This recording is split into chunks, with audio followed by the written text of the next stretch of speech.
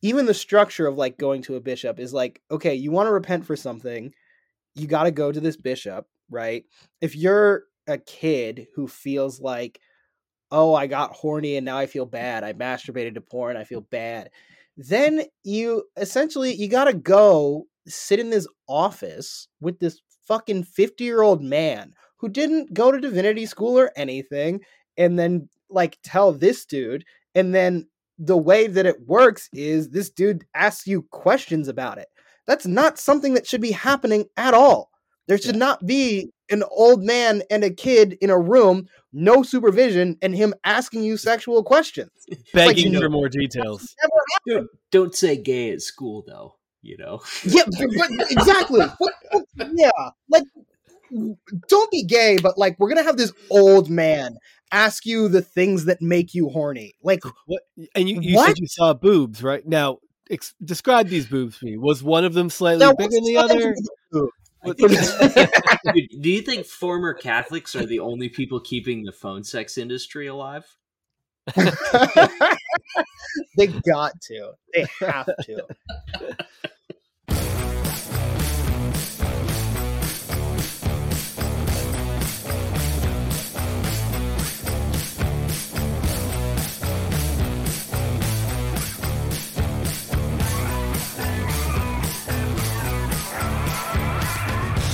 Hey everybody, we are back with another episode of Growing Up Christian. I'm Sam.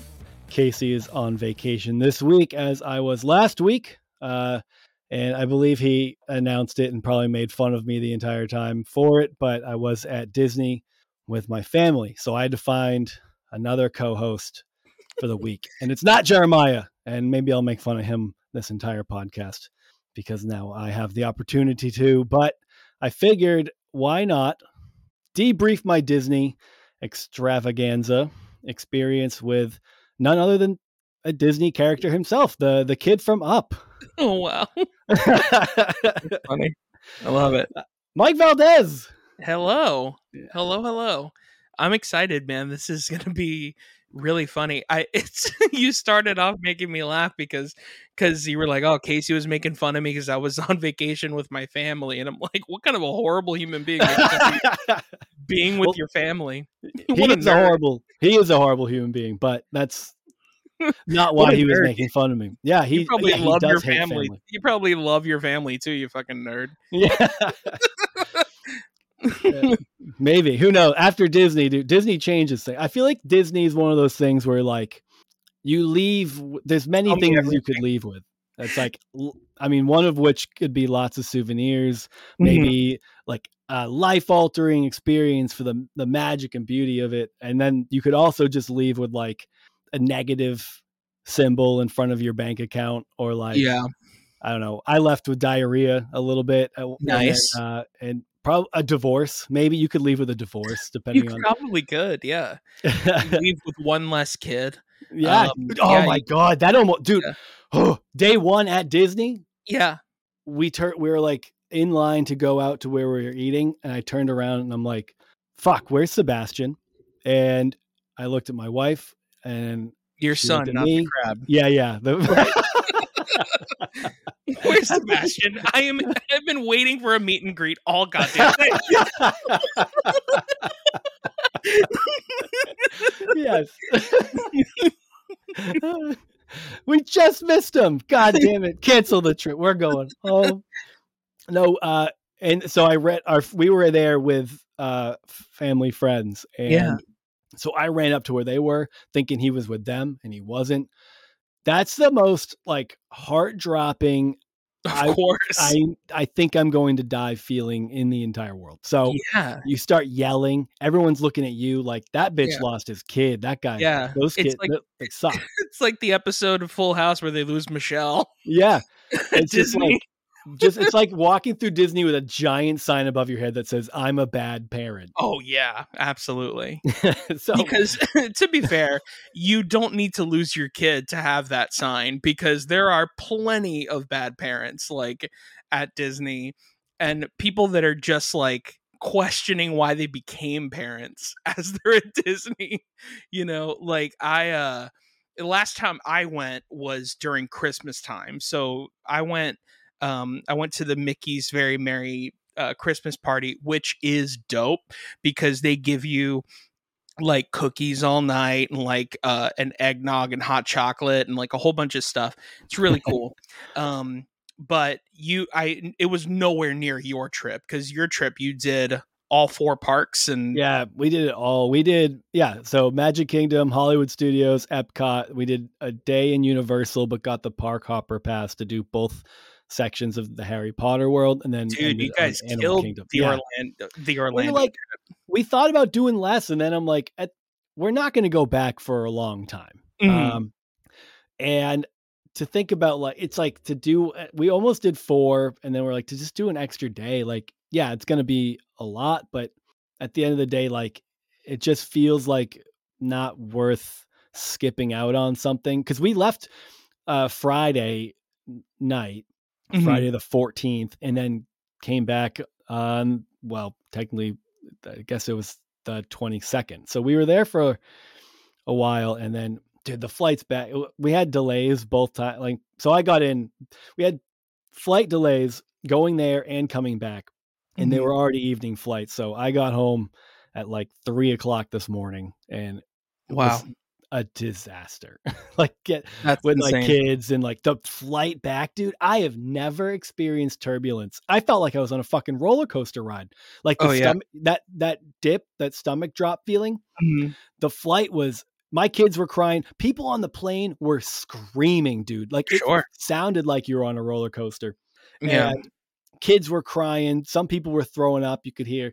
And like, it's just, the plane would do the drops, and if you weren't buckled in, you would have hit the ceiling. Like, you really get that roller coaster drop feeling, and then it goes back up and goes back down. And it only lasted, I mean, it's hard to gauge time and something like that, but it probably only lasted 15, 20 seconds max. Cause we were going up through a lightning storm, and then you got above it, and you looked out the windows, and you looked down, and you just saw the lightning exploding in the clouds. And it was really fucking cool. But my kids still were not having it. So we had to close like all the airplane windows so they couldn't see it. And it was a scary ass flight. It is really scary, man. Especially like it's weird. Like, the last time I was on a flight with turbulence like that, the woman next to me was like, I do this thing, and I probably shouldn't do it. But I do this thing on flights or anywhere where I'm with a lot of people in public, where I wear my headphones and I pretend like I'm listening to music, but I just try to see what everyone's saying or seeing if they're talking about me. And and this woman was talking so much shit about sitting next to me the whole time. No way. Like, oh yeah, she was talking shit the whole time. And I just played it cool. I played it cool the whole time. And then when turbulence happened, I was like, that's right, bitch. You're sitting with me. You whisper in her ear, "We're going to die today." Yeah. And you whip out a deck of tarot cards, and you just flip. What's the death card? You just flip that one over and over again. Yeah. I said she was very scared, and I was like, well, let me lead you in prayer. No, I was kidding. I'm kidding.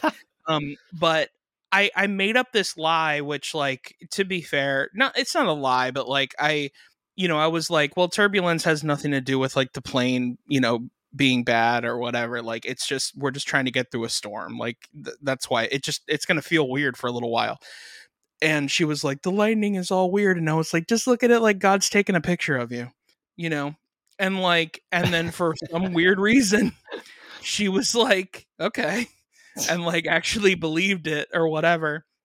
And in my heart, I was like, I shouldn't have to be nice to you because you were talking shit the entire flight about me. Yeah, but you should have scared the shit out of her. I should have, yeah. But I'm getting an extra jewel in my crown when I get to heaven. Yeah, so, you are, because of that. Yeah, and those are worth a lot, apparently.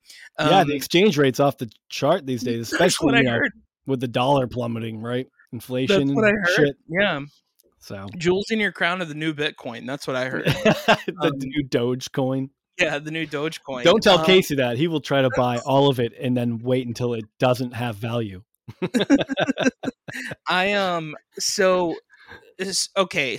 you tell me everything. So you start with Magic So Kingdom? we did. And so I can tell you everything and then also think about it in hindsight. And I think that Sure. starting with Magic Kingdom was the right choice because it's, Of course. first of all, it's really big. It's huge. Oh my God, dude. Some of these parks are fucking insane. Mm-hmm. But it's the most like child friendly. Of My course. son, he's turning 6 this month. And so but he's young-ish. Like he's a fearful boy. He doesn't Mhm. really like anything that might be potentially scary. My daughter is Sure. very, very like, I want to do all the roll. She's 6 and she's like, I want to do all the roller coasters. I want to. Mhm. She has all these things that she wants to do. So, So no Haunted Mansion for your son. no, he did not. He skipped out on the Haunted Mansion. Mhm. No, we brought him. Sorry, dude. Also, here's the thing about Disney and spending a week in the hot sun every day, all day. Oh yeah. It feels like you just stepped into like this rift in the space-time continuum. It's like, Mhm. I almost feel like I didn't have that vacation and that it was like a dream in a fugue state of some sort.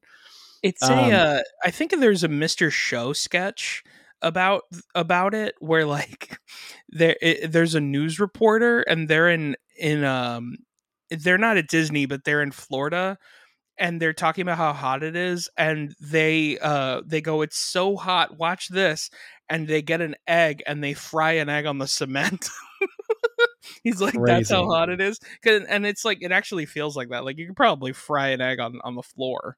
That's how hot it is. It's I mean, it's April, but it was still like mid 80s. Yeah. But when the humidity's high and stuff, Oh yeah, it feels rough. disgusting. But yeah, so like where what was I saying? Oh yeah, so we do the Peter Pan, It's a Small World, Of course. all that stuff. But what was crazy is like that's where so they split all their best roller coasters up. They have like one of their best roller coasters in every park. Yep.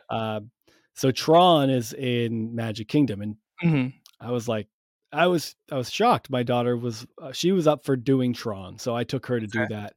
That was one of the funnest fucking roller coasters I've ever been on in my life. Yeah, you're on it's like a motorcycle type deal, right? Yeah. And I Super couldn't believe she wanted to do it. In line, the whole time we're in line, she's like telling me she's scared. I'm like, we don't have to go on it. Like, if you want to leave, we can just leave anytime. Like, until you're locked into that ride, you can leave anytime.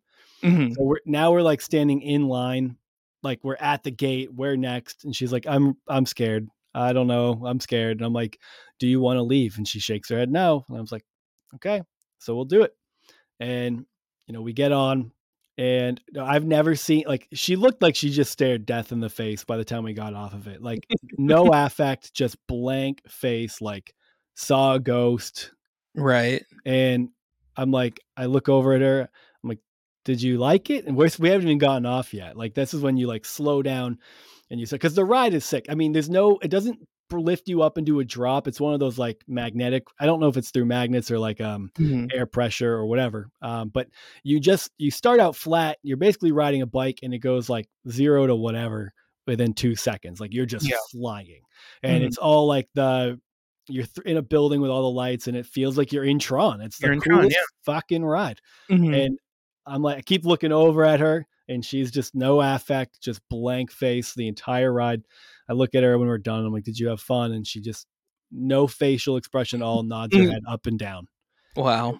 Then we get off the ride and I'm like, are you okay? And she's still just nodding her head yes. After like 10 seconds, she gets the biggest smile I've ever seen. And she's just like, that was the funnest roller coaster I've ever been on. Like she loved it. She couldn't, once the shock of like what it was wore off, she couldn't stop talking about it. Sure. Had grinned ear to ear for like 5 minutes. It was There's so no cool. better feeling, and I could say this as an adult because I've done Halloween Horror Nights at Universal Studios. There's no better feeling than being scared for over an hour. And then doing a thing that lasts what has to be 80 seconds at best, and realizing that you're still alive at the end. it's like adrenaline just goes all over your body, and you're like, yes, like I did it. Yeah. It's like nothing was ever going to happen to you, but like especially at a place like Disney, like there's thousands upon thousands of people that are legally required to make sure that you don't die. So like, that helps. So that helps. I mean, it's not like you're in a carnival, and it's, you're like, well, I do trust that 16-year-old, but this is rickety thing looks kind of weird. That like folds up into a car. It's like a fucking transformer. Yeah, exactly. Yeah. Transformers with no personality. Yeah. So next day you're at Hollywood Studios, I guess. Yeah. That's next day. Oh, I'm pretty sure, thinking back, I said my daughter's 6. I do know how old she is. Yeah. She is in fact 7. I feel like if anyone listens to this that knows my family, they'd be like, this guy really is a bad dad. He doesn't know how old his kids are. She did everything. But it's cute. No, I'm sorry. I was just going to say, give me like the best of highlights, with everything. Yeah. So Hollywood Studios was a blast because what I didn't know about Disney, because I went to Disney when I was like 6. Obviously, rides have changed. The way that they present rides have changed, but they didn't own everything back then. Yeah, that's true. Now you're like Star Wars. Like, I mean, they own everything. Like you're like, you go to Animal Kingdom and you're like, so there's a zoo and Avatar. Like, this is really weird.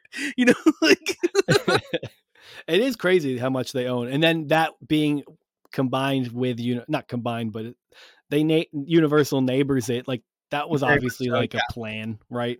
Literally anything that's anything is owned between those two. Yeah. So yeah, it was like the Star Wars rides were just fucking outrageous, fun. Dude. What's it called? Rise of the Resistance. Yes, dude. Probably one of the coolest rides you'll ever go on in your whole life. It really is. There's 2, and I won't spoil it for people that haven't been on there, but there's 2 audible oh my god moments where like you can't believe what you're seeing because you're like in it, and you're like, oh my god, this is absolutely insane. I'm trying not to spoil it, but like, you no matter how much you explain it, it will never spoil it, because when you actually experience it, it will just blow you the fuck away. To see a full size AT-AT. You know what I mean? Like you see a full size AT-AT, like you're seeing a row. I mean, just so many stormtroopers. Like, I mean, there's basically 3 elements to this ride. Like there's like, it's not just one vehicle. Like you're in like you're essentially taken hostage at one point. And like, I mean, it's such a cool concept for a ride. It really is. Yeah, it's like one of the coolest things. And also that immersion, basically what happened, and this is my opinion, what happened was Universal and Warner were like, yo, we're going to make Harry Potter. And that's when the word immersion started, because when you go into Hogwarts, which you have been, there is no more Orlando, Florida. Like, you are now in Hogwarts. Like, that's literally where you are. And that's what Disney wanted to do. They were like, we're not going to let this Harry Potter, like, take all of our money. We're going to, and for literally there was not even a grain of sand from Orlando, Florida. Like, everything is from whatever planet Batu, I think is the name of the planet that you're on. Yeah. I mean, so much so that like the food, like the if you buy a Diet Coke, it looks like a thermal detonator. Yeah. Like, I mean, like literally it is like you are on another planet. It is incredible. Like it's so cool. Did you end up going to the cantina? No. So we were supposed to, because we had thought it was like a restaurant, like experience, whatever that you would eat at. But what we didn't know is that's really just like bar food and drinks, and that it's a shit destination for kids. So we ended up canceling that reservation to go there. It's straight up like that part of Hollywood Studios and Epcot is made for adults. Yeah, it feels more like it. I think, one of the things I was saying before is so when I went to Disney when I was young, first of all, I was afraid of everything. So I'm very sensitive to how my son feels. My wife is like, he'll be fine. We'll just do it. And I'm like, there's a couple times where I was like, we're not putting him on this ride. Yeah. One of which was the Tower of Terror. Yeah. That would have been a bad ride for him. He would have absolutely. It's a bad ride not for come me. off of it. I'm 35. And but even bring him on what's the one that we just talked about from Magic Kingdom with the ghosts? Haunted Mansion. Haunted Mansion. I was like, I don't think this is a great idea for him, and he hated it. So it's like I was really sensitive to how he felt because I remember not going on really any rides when I went as a 5 or 6 year old, and but what I just was blown away by was how I'm thinking like, the best rides are going to be roller coasters, and some of them were great roller coasters, but I guess I just didn't expect the experience driven adventure. Yeah. That these rides, they're not rides. They're not like, let's go fast and then go up and down. And they might incorporate some of those elements, but it's really like, here's a screen that covers your entire face so you can't see anything else. And we're going to just throw wind at you and splash you with water. And you're going to feel like you're actually in this. Like at the, in Epcot, like the Ratatouille ride, you're like, Ratatouille, that's going to be a kid's ride. And you're like, no, you're a fucking mouse in this ride. Yeah, and you're crawling under like stoves and through pantries, and it like even under the stove, they ignite the fire of the stove and you feel the heat from it. You're like, everything about these rides is so immersive. Yeah. That I'm sitting there laughing with a smile on my face. Like, it's like with Rise of the Resistance, you're just like, holy shit, I can't believe this is a thing. I can't believe this exists and I'm experiencing this. The only regret I have is like, I didn't go on anything more than once just because of our like, of course, packed schedule and kids. You had so much. You had so much to do. Absolutely. And okay, so there's a few things I have to ask you about just like as a theme park person. Did you have butterbeer? I had butterbeer. Now, when I was in New York, when did I go to New York? I don't know. Several months ago, we went to New York for a weekend back maybe in September, last September. They have the Harry Potter store there, and they sold butterbeer, and I hated it. It was like too sweet. Not the same, bruh. Couldn't do it. It actually, surprisingly, the butterbeer is the same. Oh, is it? I mean, I will say this: it is sweet as balls. It's like, sweet. It's like the sweetest thing you've ever had in your life. Like it's I feel it in the back of my jaw. Like, but then they had frozen butterbeer, and that was more enjoyable. I did like that a bit more, but even then, I drank a little bit of my son's, and that was all I could do. They have literally everything in butterbeer flavor. Like they have butterbeer ice cream, butterbeer fudge, butterbeer like fart candles. Like they have everything. They have everything in butterbeer scented or flavored stuff. It's wild. So okay, so I had to ask you the butterbeer question. I'm trying to think. Just skipping over to Universal because we're already at Universal. What were your favorite parts of Universal? So we mostly spent the day with Harry Potter World. Sure. So Harry Potter World has, I think it was 3 rides between the 2 parks. It's not a lot of rides. They have the Hagrid one, and that's like a roller coaster, and that's a good roller coaster. That one's really fun. I like Gringotts the most. That's my favorite. That was great. And then there's the other one where you in the castle on the other side. I'm bad at remembering the names. I don't like that one because it's like it like kind of makes you feel like you're holding a broom. And if you're a person who, whether you identify it as a man or not, if you have undercarriage, it is going to hurt you. So like that's just what it is. It's like the ride was made for people, and then they forgot, like, oh wait, people have ball sacks, right? Like,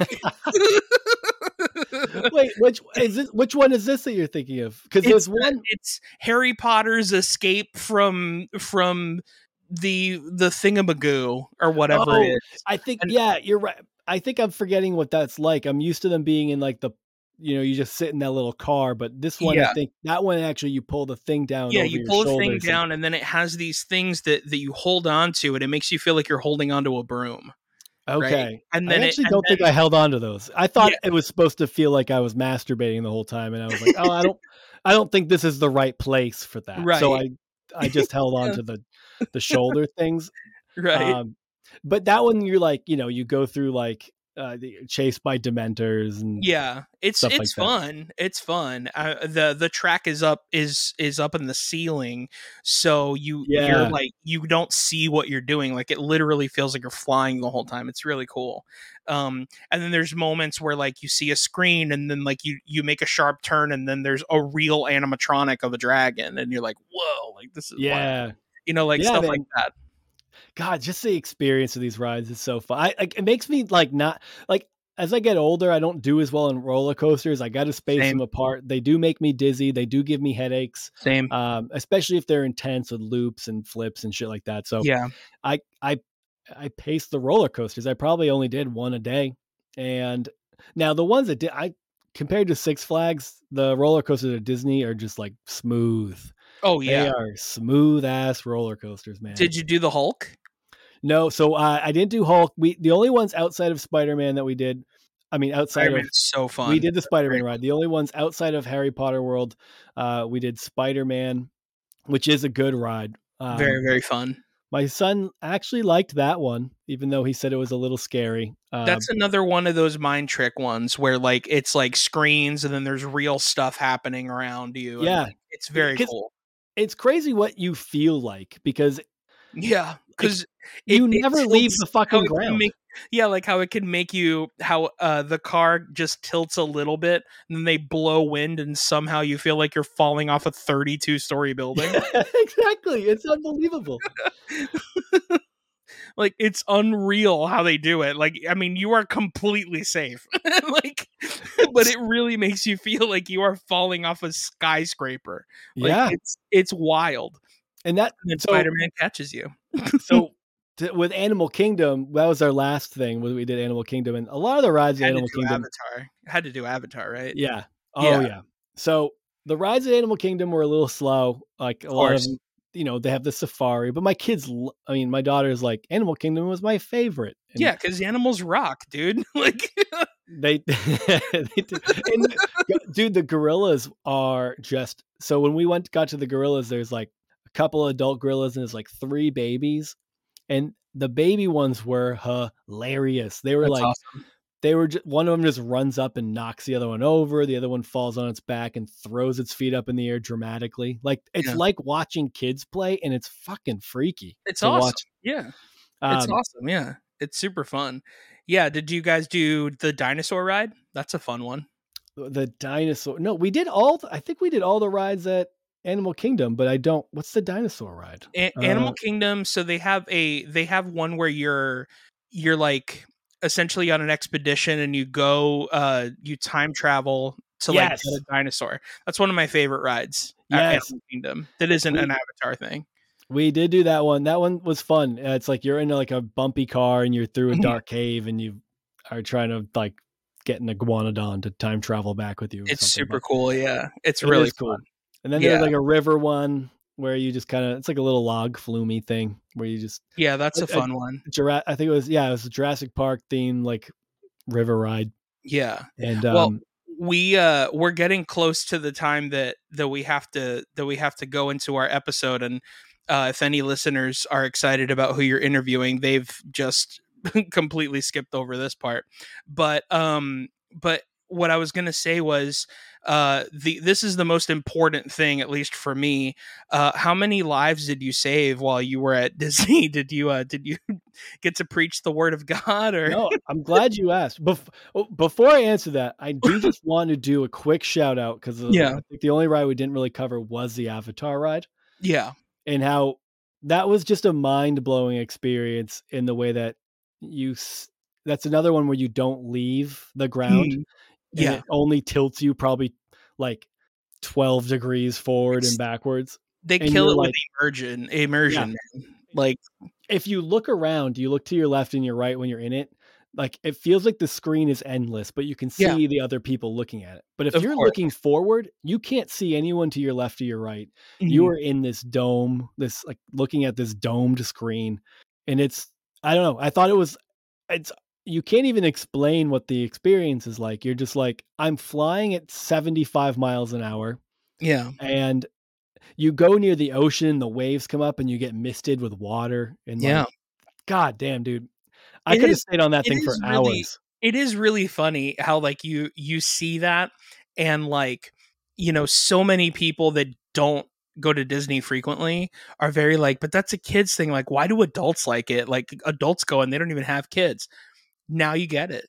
Yeah, Now you because get it. that's Like, better than a roller coaster. I'd rather do that than like, you know, that roller coaster with the big drop. I'll do that once and then my head hurts. I want to sit and immerse myself into these worlds.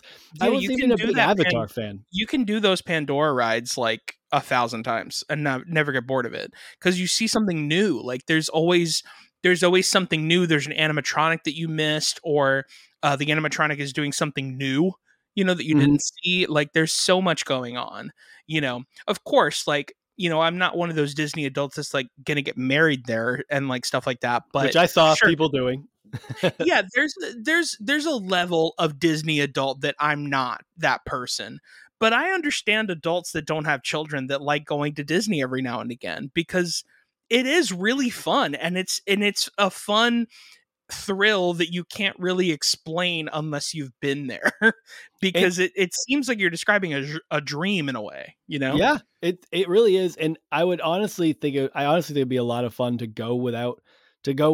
I could see what the appeal of going without kids. Like it's so magical Sure. and kid friendly and kid oriented that like going without my kids while they're young feels like it'd be like you're cheating as an Yeah. adult. Like this isn't how you're supposed to do Well, parenthood. listen, But if you're gonna go without a kid, you go to Epcot, do the Food and Wine Festival, and yeah, get litty like a titty, because it is wild. You get to drink around the entire world. For anybody that hasn't been, there's like little pavilions of all over the world, and you can have alcohol from literally everywhere around the world, and yeah, food from everywhere around the world. I mean, it is wild. yeah. I definitely I got a few drinks there. That was one of the few places I really did some drinking. You Otherwise, I'm have like to. too You angry have about to. spending money after like day 3. I'm like, just blow my fucking brains out already. Like, Yeah. like I'm so tired of spending money. Wait, honey, let me spend $35 on this cocktail from Germany because I've never had it before. yeah, the spending money actually started to become painful for me after day 3. Sure. Like after day 1, I got with the check for one of the those like character experience diners where it's like a flat rate and they just keep bringing you food. Look, if my kids ate a lot, but they ate like 3 Nothing. bites of food and you get charged $40 for them, you know? And after I got the check for that, I looked at my wife and I was like, I don't want to see another one of these for the rest of the week. Like they go to Dude, you. And yeah, because she I doesn't wish care, she'll just keep, oh, let's do this, let's do that. She doesn't, her time. I mean, we've been saving for this, but like we paid for everything, like our tickets, our flights, that had all been paid for prior to it. So then like, but we had saved for it. But even then I'm like, I'm actually physically ill over how much money I know we're spending. And I know how much I think we're spending, and I know how money works. So whatever I think it is, add 20% and it's probably that or more. And you're like, oh my God, I can't. And by the last day, we didn't even have a theme park. We're just killing time until our flight. So we went to like Disney Springs. It's like a outdoor mall kind of thing. Yeah. Did you guys go to Gideon's? It's like, no, but it's like, no, get the kids face painted. Now we'll get some ice cream, and ice cream's $15 a person. Of course. Like, kill me. Just fucking kill it. Can we get on our goddamn plane? I don't want to spend any more money. Well, it's Salt and Straw. So like, you know, they got biscuits and gravy flavored ice cream, you know, like that's the thing. Like that's the whole thing about Salt and Straw. Dude, you missed out. And like, to be fair, you might not have been able to do it, but Gideon's is so dope at Disney Springs. It's a cookie like bakehouse type deal, and by far one of the best cookies you'll ever eat in your entire life. Like their cookies are a pound, and like chocolate chips all over. They put salt on their cookies, so like it's like the savory sweet in every single cookie that they make. And so they have like different things, like they have, you know, the cookie of the week, and they have limited edition stuff, and like, you know, when you walk in, it's very like Tim Burton-esque, you know, type deal, so everything is very gothic looking and like all that stuff. But yeah, their wait time is like 3 hours minimum, you know, when you're trying to get a cookie there. That's So, crazy. 3 hours for a cookie. Gotta be honest, worth it. It really is. It really is. My one of my best friends, he had a wedding that I went to, and it was during that time when I went to Disney, and I went to Gideon's for the first time before, and then I found out at his wedding he had Gideon's cater his wedding, dude. It was like, it was the greatest day of my life. I was like, oh my God, this is amazing. Like, his wedding cake was a Gideon's wedding cake. It was so awesome. That's wild, dude. Yeah. To answer your question, I did intentionally ruin people's flights by witnessing to them, but I did wait until the turbulence started. I was like, do you know where you're going to go if you die tonight? And they're like, fuck, it's over, isn't it? I know that you saw me with my headphones on, but I didn't have my music on, so I heard you talking shit. And what I wanted to say was, do you know who Jesus Christ is as your personal Lord and Savior?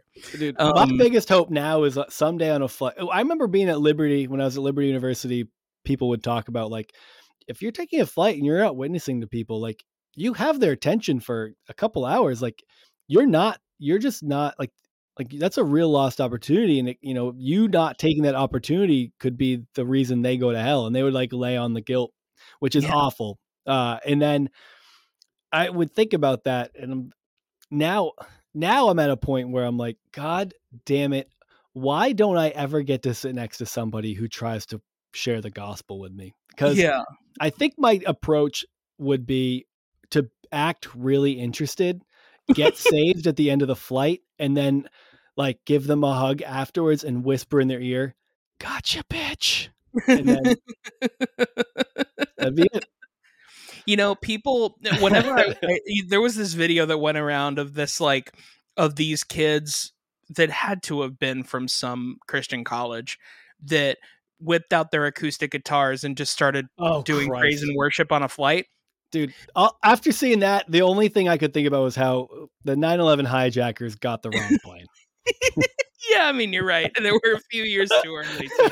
But yeah.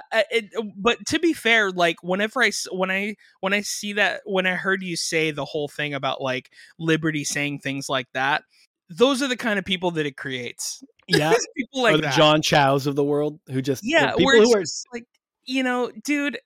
Like, at the end of the day, like, there's a difference between like listening, like, for example, like if I like, you know, South African grunge metal, you know, and I'm listening to it on my headphones, I have every right to listen to it on my headphones. But it becomes a problem when I subject an entire plane to listening to whatever it is I'm listening to. You know what I mean? Like, you're allowed to have whatever beliefs you want. Nobody's stopping you, you know, but like, are we really starting? Maybe the enemy. Well, yeah. but are we really starting, like, you know, even if it was someone with an acoustic guitar who was just playing Wonderwall, I would want to die. You know what I mean? Like, just shut the fuck up and sit down. We're on a goddamn airplane. It doesn't matter that it was worship. It happened at all. Like, if somebody farts too loud on an airplane, they should be thrown off. Never mind, gets up with an acoustic guitar and sings. Yeah, it's true. It's true, man. I mean, yeah. But anyway, this has been a fun conversation. And yeah, man. Thank you so much for joining me for this intro. I think I don't know. I got to talk to Casey, but I might. He might have just lost his job. Is all. Okay. So you might be replacing him. Okay. Sorry. Just be prepared for that call. Yeah, that's what happens when you start hanging out with your family too much, you fucking nerd. But no, you were perfect for this. I'm so glad you were free, because of course. I can't think of anyone else I would have liked to debrief my Disney trip with. So I had such a blast. So the guest this week is a stand-up comedian named Skyler Higley. He was a former staff writer for Conan. He's currently a staff writer at The Onion. He's got a comedy album streaming on Spotify called Saltwater, and he is hilarious. He's very funny. He grew up Mormon, which I know for you real Christians isn't Christian, but it's Christian adjacent. And when I heard one of his bits where that information got slipped in, I realized that I had no choice but to reach out, because I had found him a little bit before that. And every time I find comics whose bits I love, I'm like, God, I go through their profiles and their TikToks, and I just hope and pray that the Lord allows me to stumble across a video where they talk about their Christian upbringing, because then it gives me an excuse to reach out to them.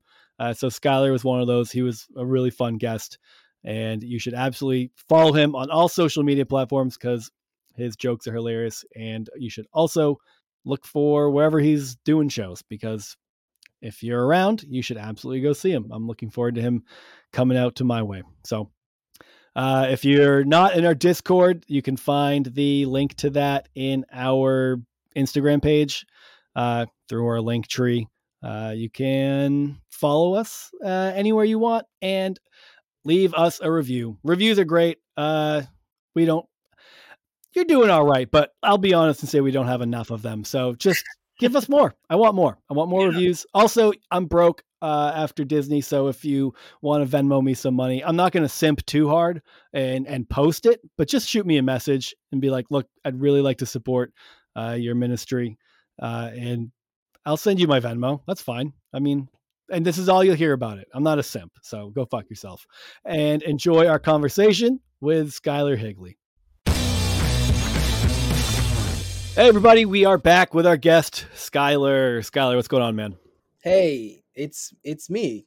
It's you. No, not much. I'm good.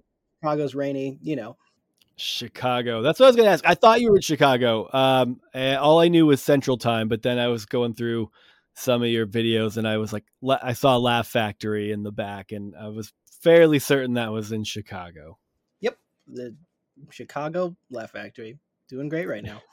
That's like there's a billion of those though, right? I mean, they're all right. Yes, there's the one on Sunset, the original one, and then there's Long Beach and Chicago and Las Vegas and Okay. Probably a couple others. I don't know. See, probably they started franchising and went West downhill. Palm Beach or something like that, Yeah. Chicago is one of those places. I grew up in Michigan, and it was like Southern Michigan. And everybody, now I live in Kansas, everybody assumes that Michigan got, just these horrendous winters and stuff. And it was pretty mild. Chicago gets the winter that everybody thinks the northern states get. Oh yeah, it's not. Well, I grew up in Salt Lake City, Utah, which I'm sure we'll get into. But There's a little foreshadowing for everyone if you can't figure out what we might start talking about. The winters there are not they're not anything to, they're pretty crazy. You don't mess around with the Salt Lake City winters either. You get hella feet of snow, and the difference here is you're getting a lot of lake effect wind and stuff, so that sucks just trying to walk around. But Salt Lake City, you got that where it's so cold, and if your car was in a garage, you gotta scrape off the ice and turn it on and wait for it to get warm as you're driving to work, and it fucking sucks, and you're just freezing in your car every morning. It's 6 a.m. and it's not great. That's the part of the country where it used to be that if you didn't pack enough rock hard biscuits and boiled belt jerky, you were gonna have to eat your babies and stuff at some point through the winter. Yeah, and many did, and they had to do that. Many did. I live in Massachusetts, and it gets fairly cold. It's not the misery that it is in some places, but that feeling, dude, of it's negative anything. Once it's negative degrees out, it's just trash. But having to just start feels your not car in fair that. just to be negative. You're like, what? It's gonna be, and how am I gonna have like a positive day if it's negative degrees outside? That's Yeah. just not a Because possibility. you're in physical pain. Like especially if you forget to warm up your car, you're literally like in physical pain for a while before your car warms up enough for you to, I mean, probably just in time for you to get where you're going. It's your hands hurt. You can't touch the steering wheel. It's so fucking cold. Like it's like holding on to Yeah, ice. yeah. You, Oh, you pull your the amount of sleeves down times, over your hands and shit. yeah, the amount of times in the morning I was like driving my mom to work or myself to school, like this, just like with my hands like tucked and just like kind of Yeah. like to keep it, center, but like mostly just trying not to touch the wheel. It's awful. I think cars are better now too. I sound like I'm talking about like from a really long time ago, but like it literally is just like the 2010s to now car wise. I think they're better at getting warmer. Yeah, it's like some places they play the floor is lava as kids, and like where you grew up, it's like you play the steering wheel as dry ice.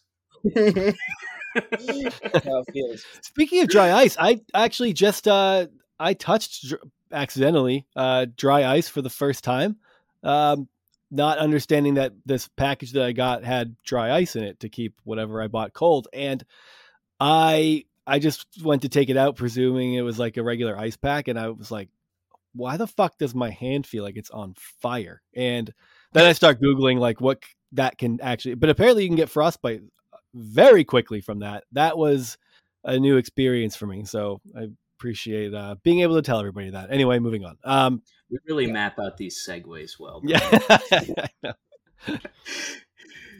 Okay. So, all right, not to jump into it too ham-fisted here, but Salt Lake City, you grew up Mormon. Obviously, everyone thinks Lutheran, and yeah.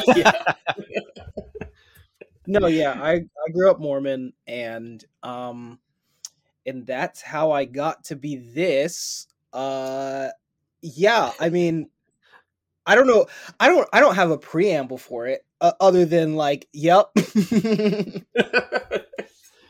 Yeah, was it something that you were involved in, that you were not necessarily obviously as a kid you're not making that choice, but were you involved in that from like for your entire childhood? Was that a lifer thing, or was it like parents found the Mormon church when you were like older or elementary school or something like that?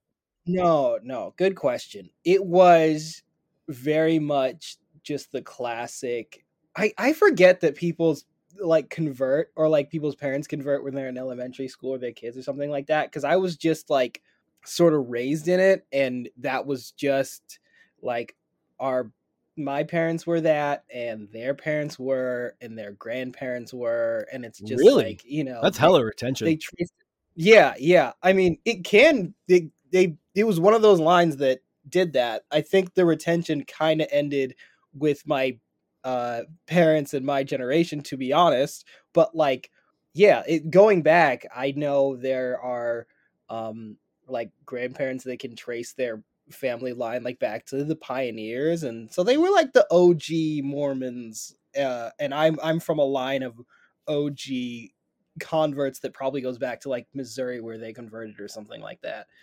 They were chased out with like firebrands and pitchforks. Yeah, that's what they like to talk about. They won't let you forget it. They go, hey, they were mean to us a really long time ago, remember? And then we had to go because everybody else was mean. And then we didn't make any mistakes and do anything wrong ever. Yeah, and then they're all like, they were mean and chased us out, and then ironically they did the same thing to black people until the 70s, right? Yeah, but they don't tell you that part. Yeah. It's whatever. Gloss over that. So, okay, I feel like Salt Lake City, that area is such a it's not like an insular community, but it's like so distinctive, and I don't know. I think people who didn't grow up anywhere near that, like I feel like we don't really have a great idea of what the culture is like there. I mean, what's church? Like church for us was like every time the doors were open. It was Wednesday night, Sunday morning, Sunday night. I went to a Christian school. Like all the same people all the same time. What was that for you? I would say it's similar. I would say it's similar in that sense that like the whole community revolved around the church of Jesus Christ of Latter-day Saints, not just any church. The one true church. Yeah, the one true church of the Lord, and everybody else is wrong. It was something that was like interwoven into the community. I don't know how much everyone here knows about Mormonism, but essentially, like, you have well, let's just go back a little bit to the inception of the territory of Deseret. It's like what people need to understand about that area is, however insular or not it is now, it was a place that started as a territory established by the Mormons. That's like what the territory of Deseret was.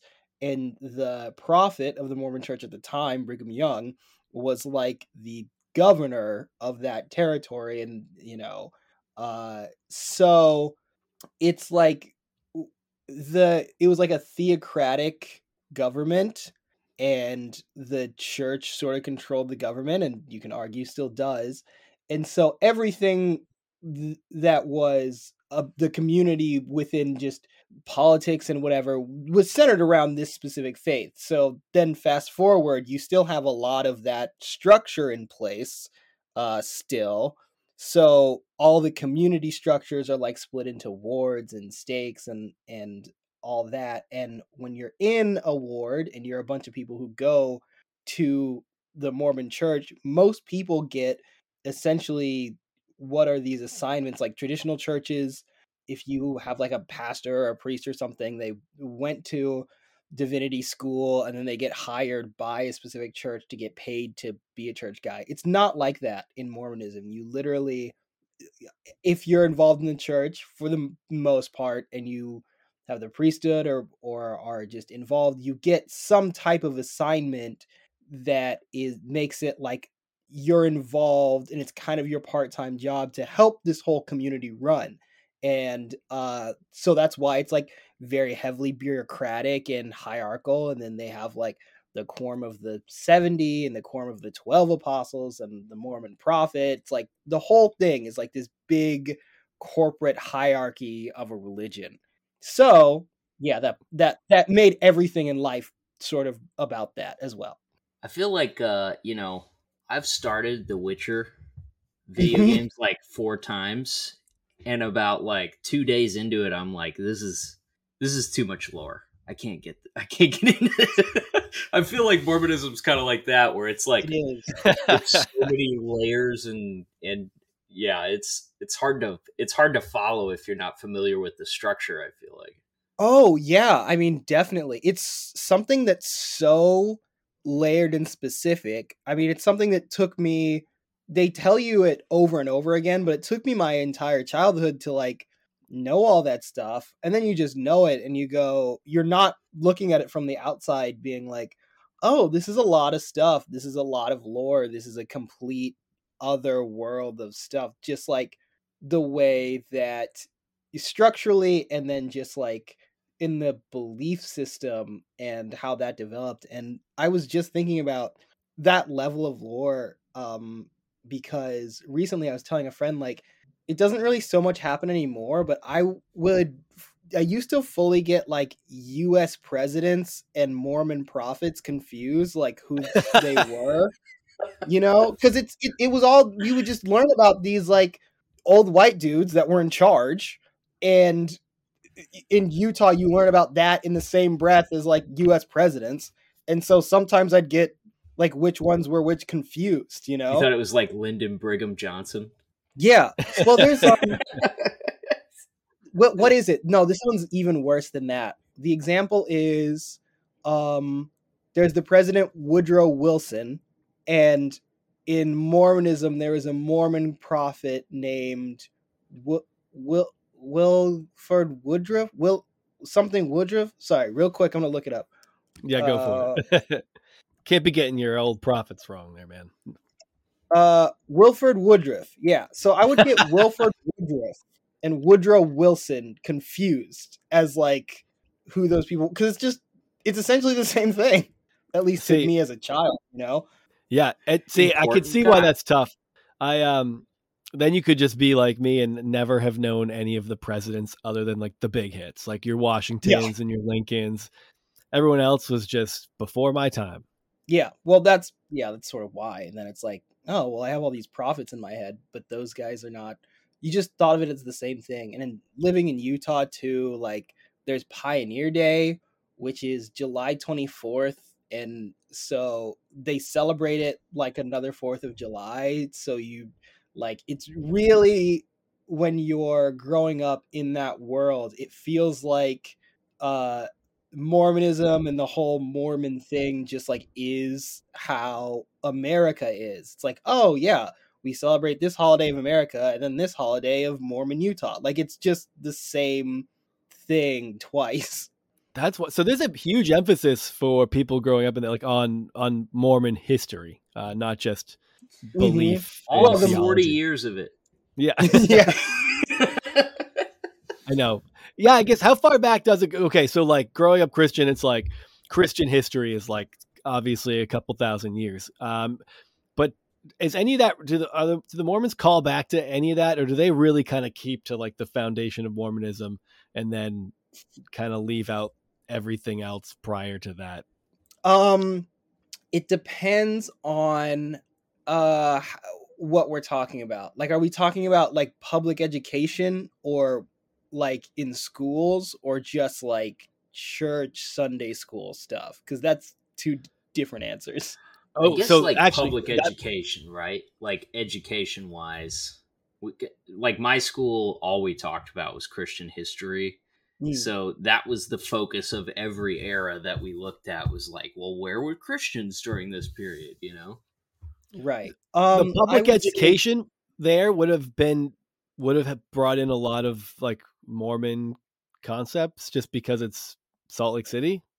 Yeah. Okay, this is interesting. I Well, it's not like it's Mormon concepts, like they would explicitly teach you that stuff in schools, but I do remember like it is just the version of the same way the United States. I've been thinking a lot about how Mormonism and the Mormon narrative and everything that it is just sort of like a microcosm of the American narrative, where it's like we were religiously persecuted, so we went to this place and then established a system that was based on white males and then persecuted others. Like it's sort of the same thing. So yeah, right, interesting.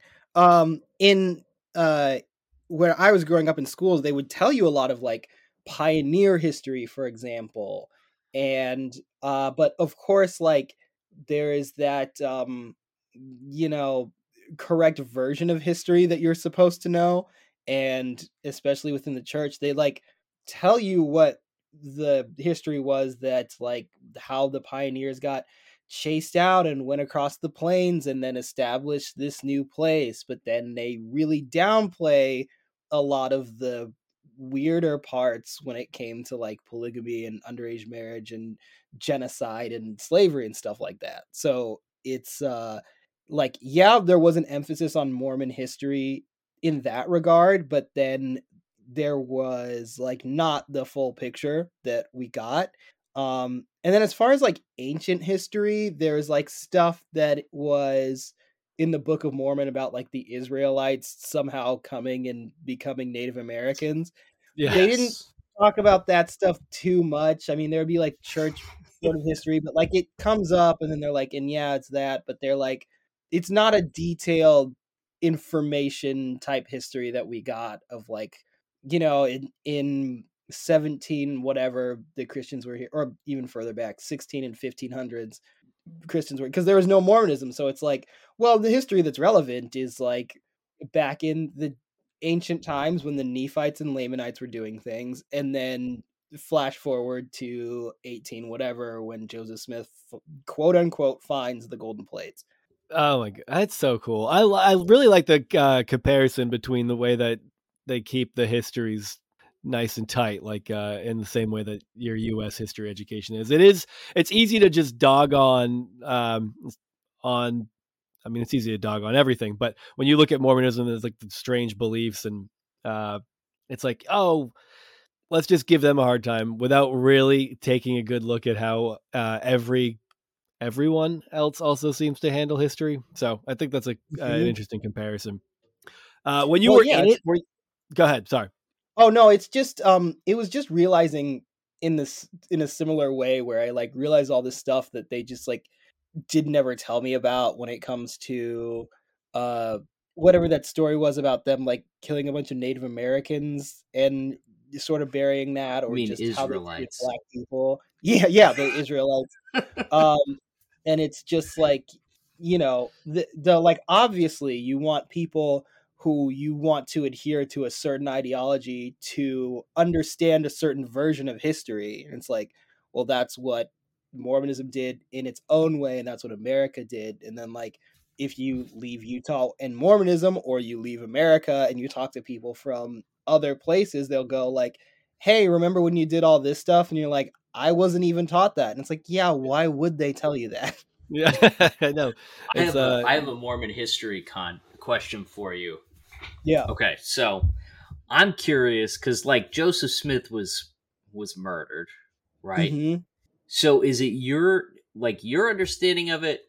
Do you think that Brigham Young, was he like the heir apparent kind of chosen by Joseph Smith to succeed him? Or do you think that they had kind of like a Lenin and Stalin sort of relationship where like Lenin really didn't want Stalin to be the next guy in the chair, kind of was like suspicious of him and stuff, but most ambitious dude and willing to do whatever he needed to do to get the job? I mean, what's your feeling on that? You know what? I actually don't know. What they would tell you is that Brigham Young was like the heir apparent, and then they sort of do that thing where they hand wave about like, yeah, and at the time there was some people who didn't really agree about who should take over, blah blah blah, and then some people split off and whatever. But they tell you about it, but they don't get into the details of it that much. So what you're saying right now, like, I'm sure that was, I don't know if that was like a situation or how much of it was a situation, because I genuinely was just not told about that and wasn't given like the research or information. So it's like, he could have not been. I actually wouldn't put it past, knowing who Brigham Young is and the way he did a lot of political maneuvering and the way he wanted power. I wouldn't be surprised if that was the situation, but I don't know. Was polygamy, was that Brigham Young's thing? Well, he definitely went hard for polygamy. I think it was established with Joseph Smith. I'm pretty sure. Yes, it was. But I mean, people can check me on that if they hear it. I don't care. But I know Brigham Young definitely did, and he really ran with that one. Yeah, he had a lot of, you know, wives and stuff like that. So it was certainly Joseph's thing, I think, but in my mind it's much more Brigham Young's thing than it was Joseph Smith's thing, because he was establishing, like, he literally took everybody away so that they could you know, be polygamous. I feel like that's polygamy is such a cult leader thing. Like, they all do it. Like, if they last long enough, pretty soon they have multiple wives. It's just like the cult leader move. And I feel like that's why you see so many of them going back to... That's another thing I was going to ask you. Okay, so I kind of like spiraled off on cults like several times as a, you know, a typical pathetic adult. Before he got into sales, he was trying to figure out how to make his mark and really considered starting a cult, and then just got into like MLM shit, and now he's just a sales manager. He took the easy way out, really. If he put in a little more work, he could have been taking people's wives and creating multiple families. Yeah, you really could. You're a handsome guy. You could, if you really you get the right haircut, you get the suit on and talk a bunch of shit. I mean, yeah, maybe it could work. Thank you. I like that. Yes, I do have thick shoulders, and I feel like that's necessary as a cult leader. Yeah, fills in that suit coat real nice. Or being very tall. I think that's the other one. You need a length or a height or a width. That might be what undid me on the plane.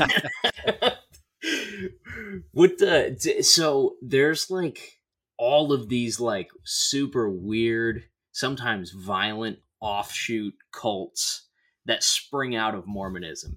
And there is out of Christianity too, you know, I mean, of course, but Mormonism has quite a few. Yeah. Did you guys like, I'm sure they didn't teach you about any of those, but did you guys as kids, like, did you talk about those at all? Was it like, it was something that you knew, like the fundamentalist Latter-day Saints or the Children of Thunder or any of those? I definitely knew about FLDS because that was, I think, especially for the time, because what's his name? What was the guy's name that ran Warren that? Jeffs. Warren Jeffs. I always call him Jeff something. It's Warren Jeffs. That I remember being a thing because while I was growing up, some big story that I don't even think I remember understanding happened where he had a bunch of teenage wives and then the FBI had to go in and get him, I'm pretty sure. And so I remember that being a big thorn in the side of Mormonism and people talking a lot about like, that's them and we're us. And also the problem is in popular culture at this time, that was before the Book of Mormon musical. And so a lot of people like got that a lot of people confused because of how many offshoot cults there are. It just popularly in the US, the casual person gets Mormonism confused with the million Mormon cults that have offshot. Like people assume that if I tell them I was raised Mormon, they think that I was raised in like the weird like cult situation. And I wish that would be so much cooler if but I wasn't. I really wish that I was, and I could have all my cult stories and stuff. But no, it was just. And like, honestly, if you freed yourself from a cult, like you would be. I mean, that would just launch you. You could sell a book on that shit too, easily. Right. So, they would have kicked you out of Latter-day Saints or the fundamentalist Latter-day Saints because they did their best to get rid of young men because they they take up the challenge Warren Jeff. So when you were like, there's a great documentary. It's recent too. I mean, it's not like I mean, it was like last year. But if you haven't seen that documentary, Keep Sweet, about the FLDS, man, it's so good. It's funny because these things come out. There's like Keep Sweet, and I think there was maybe another one, and then there was like Under the Banner of Heaven that just came out, and people are constantly asking me, they're like, did you watch this? I'm like, no. No. I want to forget. Yeah, I'm trying to forget. No, I didn't watch it. I should. But I'm like, no, that's not. Well, I don't want to yet. That's how I feel about all your escapism, though. That's how I feel about all the like ex-evangelical, ex-Christian things, like God forbid the Jerry Falwell thing. Casey and I went to Liberty University, so when it's like, I don't know, I invested enough of my life into that story to not have to sit down and watch a Hulu movie about it. And it's like, right, as these things pop up, you're like, yeah, I feel like I just already know that enough about that to not have to subject myself to like 3 hours of triggering. And it's like, right, it's like, well, did you watch it? It's like, I was there. I don't need to watch it. I know what happened. I'm trying to see my fat little teenage self like waving in the background, you know? Yeah. So when you were growing up, did you go ahead. Yeah, when you were growing up, were you like, yeah, this is great. I'm like, I don't know how like the buy-in works for kids, because it's like, okay, I'm thinking about it in the sense of like, I knew a bunch of kids who grew up Catholic and they were like, yeah, I'm Catholic. And they were into it because it's just their family tradition. That's what their family did.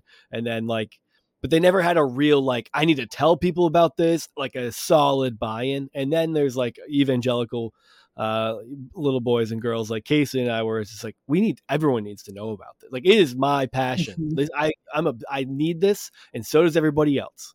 Like, what was your level of buy-in as a young Mormon boy? As a young Mormon, I remember being into it, dude. I was really like, I went hard. I was, for my childhood self, probably between like before I turned, maybe up until I want to say 15 or so, which is when I started like being able to understand the concept of logic. I was really, really into it. Like, because there was a sense of like, there was this pride that came from being good at doing Mormonism, especially within the community. And it was a community that I felt otherwise ostracized from. I'm black, everybody else around me is white.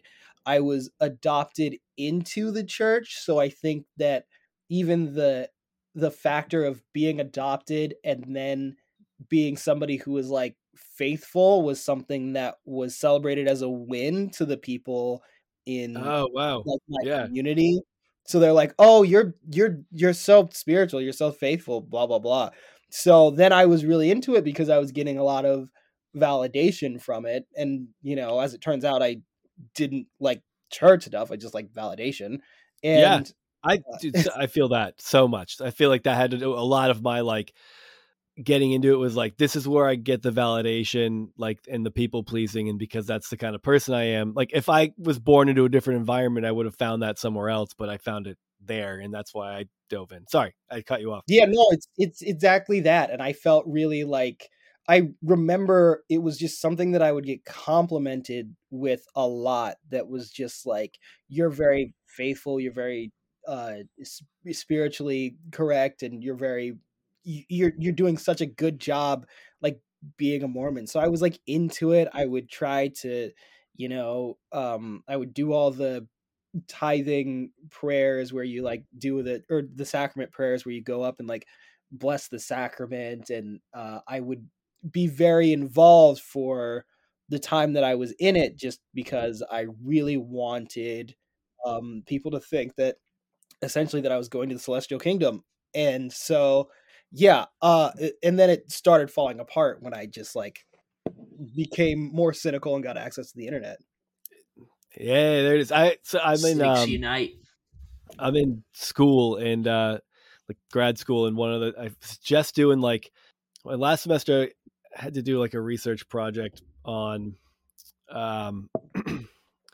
it's protective factors for kids. And at this point in time, this day and age, it's like the internet was like one of the biggest. It's obviously the internet is a terrible place to spend a lot of time, but for kids who are like like LGBTQ community, kids who are minorities, it's like when they grow up in religion and they're like they know, like they start realizing that they're gay, and they're like, fuck, like I know what this means for me. The internet is one of the most like life-saving tools, just because that's where they use it for good. They like find communities and they do a lot of research and they hear new ideas and opinions. It's like internet is such a protective factor for people trying to figure out how to like navigate their way through something like that, where you're like, I'm the only one in this area that thinks that I know if I talk about this here, it's going to be a giant problem. Yeah, well, that's the great thing about it. Like, if like let's any obvious statement that can be extrapolated from this and all the terrible things aside, the thing that the internet did is it connected us, that made us unsiloed from other people in our geographic areas, which Mhm. is why from you could track probably the time when I was growing up and like the rate of people, or the percentage of people that were Mormon in Utah to now. And I'm going to guarantee, both with population growth, but just like with how people are, that percentages plummeted, even though it might be still a pretty big percentage because it's where everybody is. But I remember growing up, I remember hearing it was like 50 and now it might be like 30, which is a pretty big drop, even if it's still a lot of people. Yeah, that's huge. I mean, the evangelical exodus it's going through the same thing, and it feels like a lot of that has to do with internet access. Like, oh, you're telling me that there's another way to, even for people who maintain a level of spirituality, it's like, you're telling me there's another way to read this and think about this that just kind of flew under the radar for the past 20 years. Yeah, and you need access to other ways of thinking. They didn't give you that. They actively discouraged going out and like reading other things or hearing other things. And when it's everybody or feels like everybody in the community, and if you say something inflammatory, half the people in a room would get really upset, even if you're not at church on a Sunday. Like, that is repressive to other forms of thought. And if you don't have access to it, yeah, you're going to stay Mormon for a long time. And you wouldn't even have considered that there's another way. Like, that's what the big problem was. And then you start learning about stuff and you go, oh yeah, maybe I can make up my mind for myself whether I want to engage with this or not. I'm surprised Salt Lake City doesn't have their own internet yet. They could have gotten out of it by having their own specific internet, like North Korea. yeah. All it links to is Kim Jong-un's like Wikipedia page, and it's like, he was born under a shooting star by a unicorn. Yeah, you shouldn't put that out. That's a decent idea. I'll probably try that. Maybe I'll try that, and that's how I'll make my first bag. There you go. Did you have friends there that were kind of going through the same thing, or was it mostly like online that you were meeting people who were like defecting from this? Neither. I never met anybody online that were well, one time there was an interesting thing that happened. One time I was in seminary, which, by the way, seminary in Utah, if you go to a Utah public school in middle school and high school, you can get I think is it 8th grade or 9th grade it starts. You can get a free period. What's done is you get a free period from school, and they let you out of school, and then through the church you sign up for seminary classes, and the seminary building would be like right off campus. Like, you'd have to walk off campus, but right where the fence was, or where like another parking lot was off the campus, is where the seminary building was. So it's like, that was the level of separation of church and state in Utah, where it's like, oh yeah, you can have a free period if you want, so you can go to your religious class, and you go for that period, and they teach it like a class, but it's all Mormon stuff, and then you come back and they like grade you and stuff, and it's like whatever.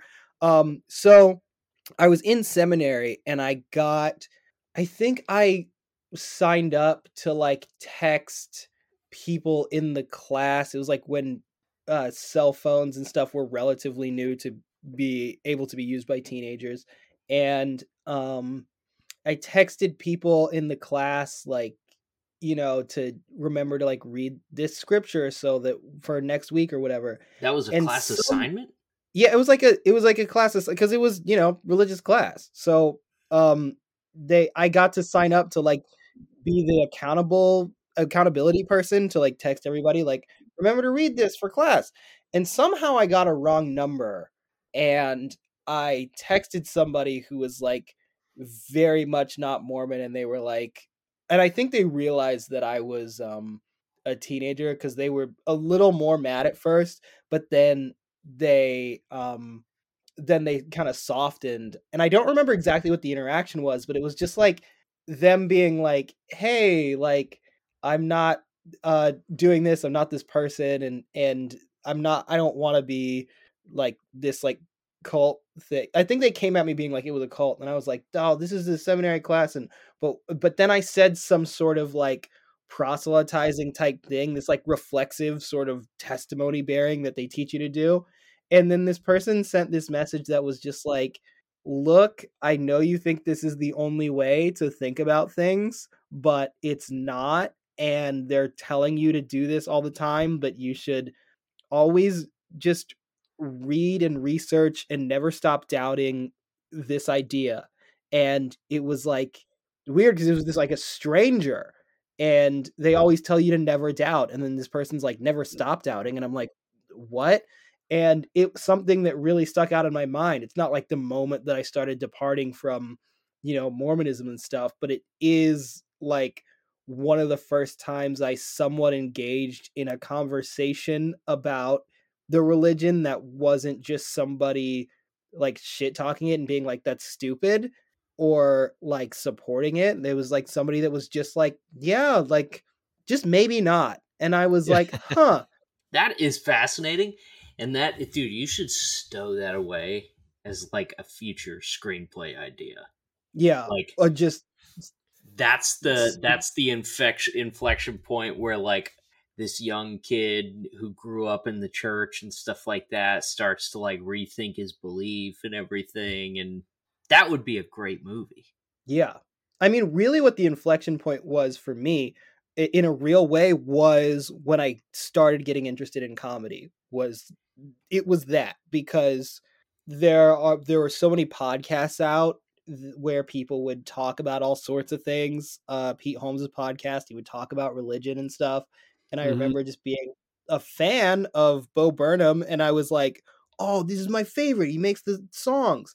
And I listened to the podcast, and at the end of it, like they bring up religion, and he just goes on everything I was like dying over. I'm like, this is amazing. And it's me being like this 15, 16-year-old kid.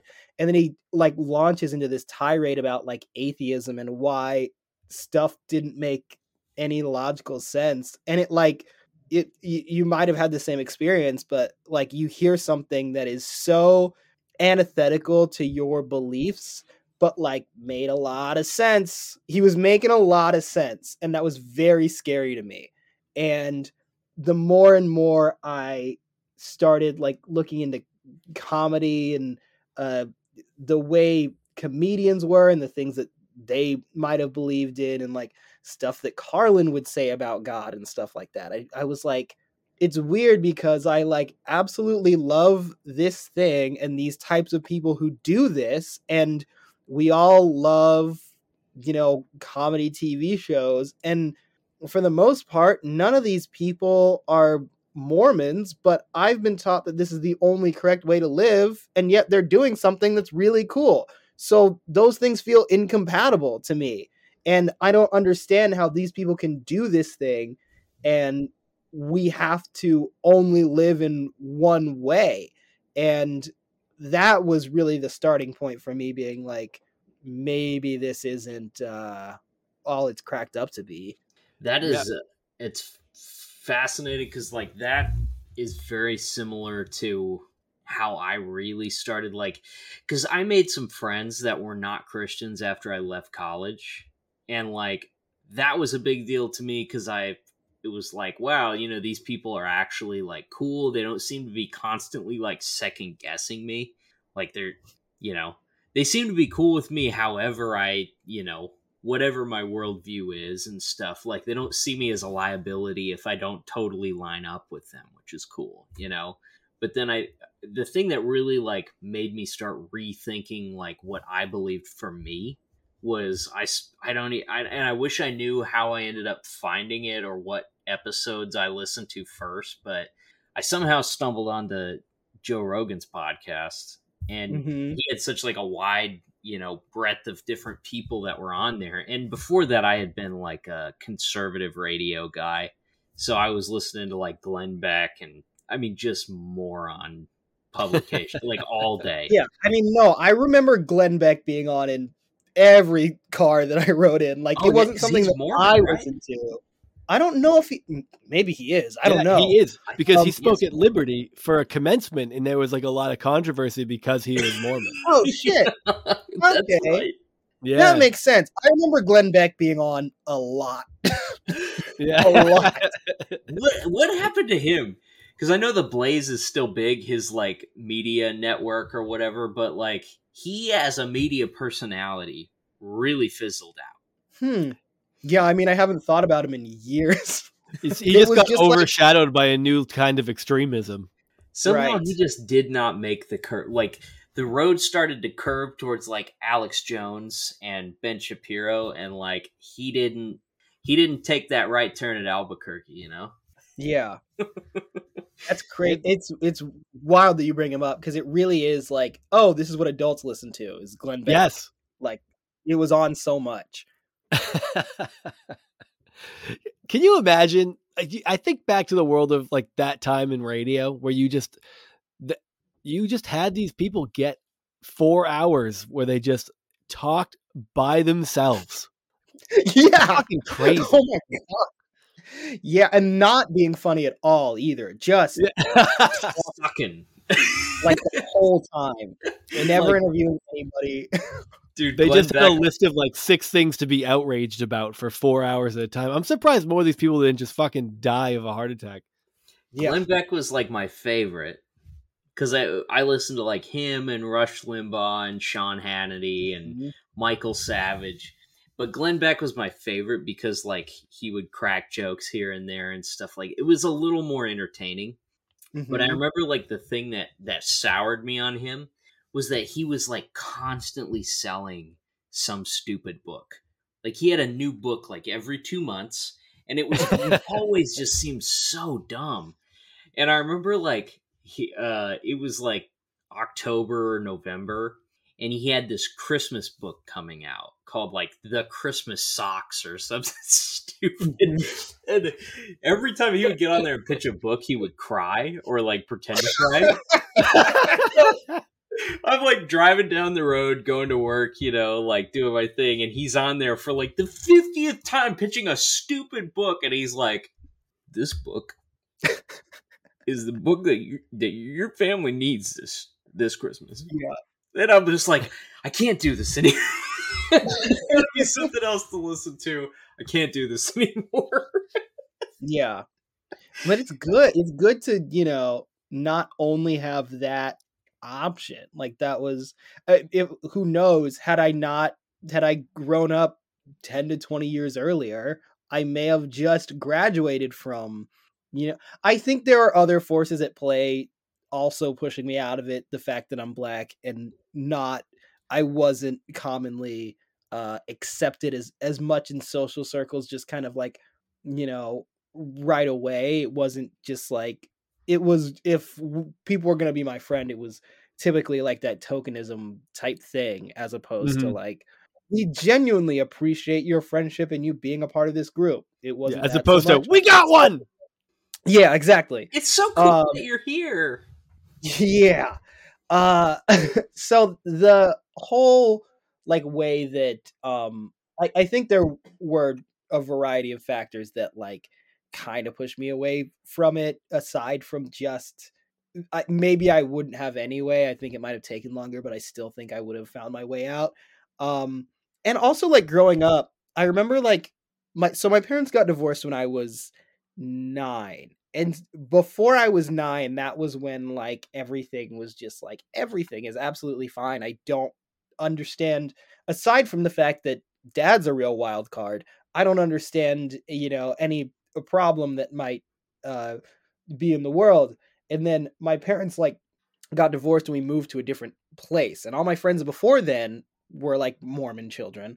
And then when we moved to my grandparents' house, like the people who lived closest to me, my 2 friends that I hung out with the most, were not Mormon, and they never tried to get me to not do it. They were like just not Mormons, and like truly the I use this word lovingly, but like dirtbag friends that were like these cut ups that were always like getting in fights, and they just wanted to like fix their cars, and they're like, yeah, man, fucking, you just gotta be a piece of shit, and you know, and just do all the sort of toxic masculinity things. I didn't fit in with them either, but I think it was through that like as I went to school and stuff, middle school and high school, I never really wanted to be that close of friends with other Mormon kids. Like, I would always, in every context, be like the lamest kid, and people would make fun of me for being Mormon. And it didn't make me want to seek out other Mormons, because I'm like, those other people are honestly more annoying than me. Like, I don't like it. The interesting kids, the people that I like, are like not those people. Yeah, I was homeschooled, and I often found I was like, most homeschooled people were like, oh my God, I cannot believe I have to spend time with you. Yeah. Like, you're 14 years old and you're still running around like a velociraptor in the church parking lot. Yeah. They were weird. Yeah, it can be like homeschooling. I think Mormonism too, as a community and culture, can be very infantilizing. So you're like, there are these people who are weird because they don't know the social pressure of someone who's like, hey, like, don't act like that. Yeah, exactly. I feel So like when you there's a weird point in there too with, okay, there's if you have like that infantilizing influence there where there's kids that are lagging behind, you Yeah. know, there's always like some kid in the group that, you know, he's like 5 years behind in his development and what he thinks is cool and stuff, but he's becoming kind of a horny weirdo. Oh yeah. He doesn't know what to do about it. Doing real weird stuff. Like, there was Oh, a yeah. kid like that at our school that he was weird from day one. And like, I remember he left for a while and then he came back to school years later as we were like juniors or seniors or something like that. And I remember him like running around with like the little kids, because we were K through 12 in our school and all in one big room. So like, Jesus Christ.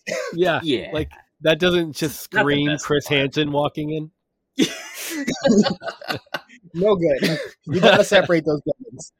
But I remember he was like running around with like the 3rd and 4th graders, and he was getting real strange with like these younger, like to the point where like we, you know, as sheltered oddballs ourselves, we're starting to go, there's something, you need to keep this kid away from the younger girls. Like, we would like talk to a teacher about it, and it was, yeah, there's always one kid that you're like, he goes from like, you know, drawing spaceships with crayons as a 9th grader to all of a sudden you're like, is this person a predator? Like, Yeah, that definitely. Well, it's just one of those things that it's like, what, hopefully, you know, not too dark of people like having whatever experiences that make them into that, but then also, at least where I'm from, just this maladjustment to the way sexual education is approached. So like, you get these people who these kids who have like no idea what to do with these feelings, and you're like, wow, that's I don't know, that's dicey. That's all dicey. It's like you plugged all the holes and it's just coming out the wrong. It's like just bringing leaks everywhere, coming out the wrong area. there's plenty of like, I mean, somewhat adjusted men that have trouble with some of that stuff. I feel like I wish I could tell you who the guy was that made the video and stuff, because it's really interesting. But there was this video that I watched a while back where this guy's analyzing movie tropes and stuff like that, and he had this like outline for a trope that he was talking about. He sees in like all these different movies that he called like Born Sexy Yesterday, and in it he's like talking about how there's so many movies. If you could look through like movies that you've watched as a you know, a kid or as a person, there's like this continual trope where like there's a woman that's a feature character in the story that doesn't know anything about the world around her. Like, for some reason, she, you know, one of the ones that he uses as an example is like the fifth, God, what's the one with Bruce Willis where it's like in the future? The Fifth Element. The Fifth Oh, Element. interesting. So like, you know, you have this like female character who's kind of like scantily clad and attractive, but she's sort of like a baby like doesn't know anything Mhm. about the world around her, and she needs this like guy to teach her everything, you know, about the world around her. But then she also has like value in a way because she knows how to like fight and kill people or something. And slowly like falls in love with this dude who's like just teaching her how to put on pants and stuff. Uh-huh. Dude, think about how many movies that plays out. No, I That mean, is successful because that's a thing that like men have trouble with. They want like this person who, you know, no other man is a competitor for this person's attention because they're basically like tutoring them at life. It's weird. It's really weird. yeah, that is odd.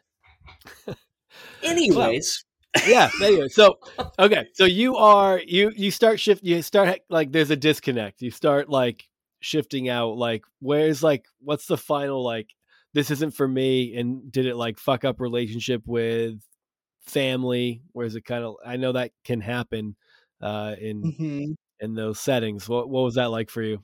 Um, I had a couple different experiences that it wasn't one final thing because it was a transition of things that happened over I think a few years, and Mm-hmm. I think it was an amalgamation of a lot of things, and I'll try to remember them all at once because it's there are a few examples that come to mind. Um my parents' divorce was one of those that at risk of uh him getting litigious, my adopted father. Oh, I'm adopted, by the way. That's how. Oh yeah, I said that earlier. I never know what people know about me. Um You said you was were adopted by the church. I've just from your comedy, I know you were adopted, but you did say you were adopted by the church. So maybe that oh might have been missed by you were adopted not by the church into the church, but that might have been in maybe yeah, missed that into the church adopted in by the a sense Mormon that I was family. Yeah. adopted into a Mormon family for generations, not yeah. Anyway, so they got divorced, and or the process of them getting divorced was like he was really would like cheat a lot and be what the kids call abusive, and the kids and then he like one time I remember there was like this big like my mom caught him cheating. There was this big deal about it, and then they were like, I was like a child seeing this, and they were like, "Oh, we're gonna like work it out and like go to the bishop a lot, and like you know how through Mormonism when you have like different issues and problems, like it's kind of I don't know what it is like now because I'm not in the church now, but like the whole thing was sort of you go to the bishop. It's not like it's kind of like he's your therapist, but like he hears all the problems of everybody, and he's like Mhm. supposed to be like the priest or whatever. it's like the So they were like, arbitrator or like somebody who's trying to like help, like a marriage counselor. I mean, but both like that's what the thing is. It's like They're you all have things. exactly. You have any issues, you need to repent. You're having marital issues, you're having this, you go to the bishop.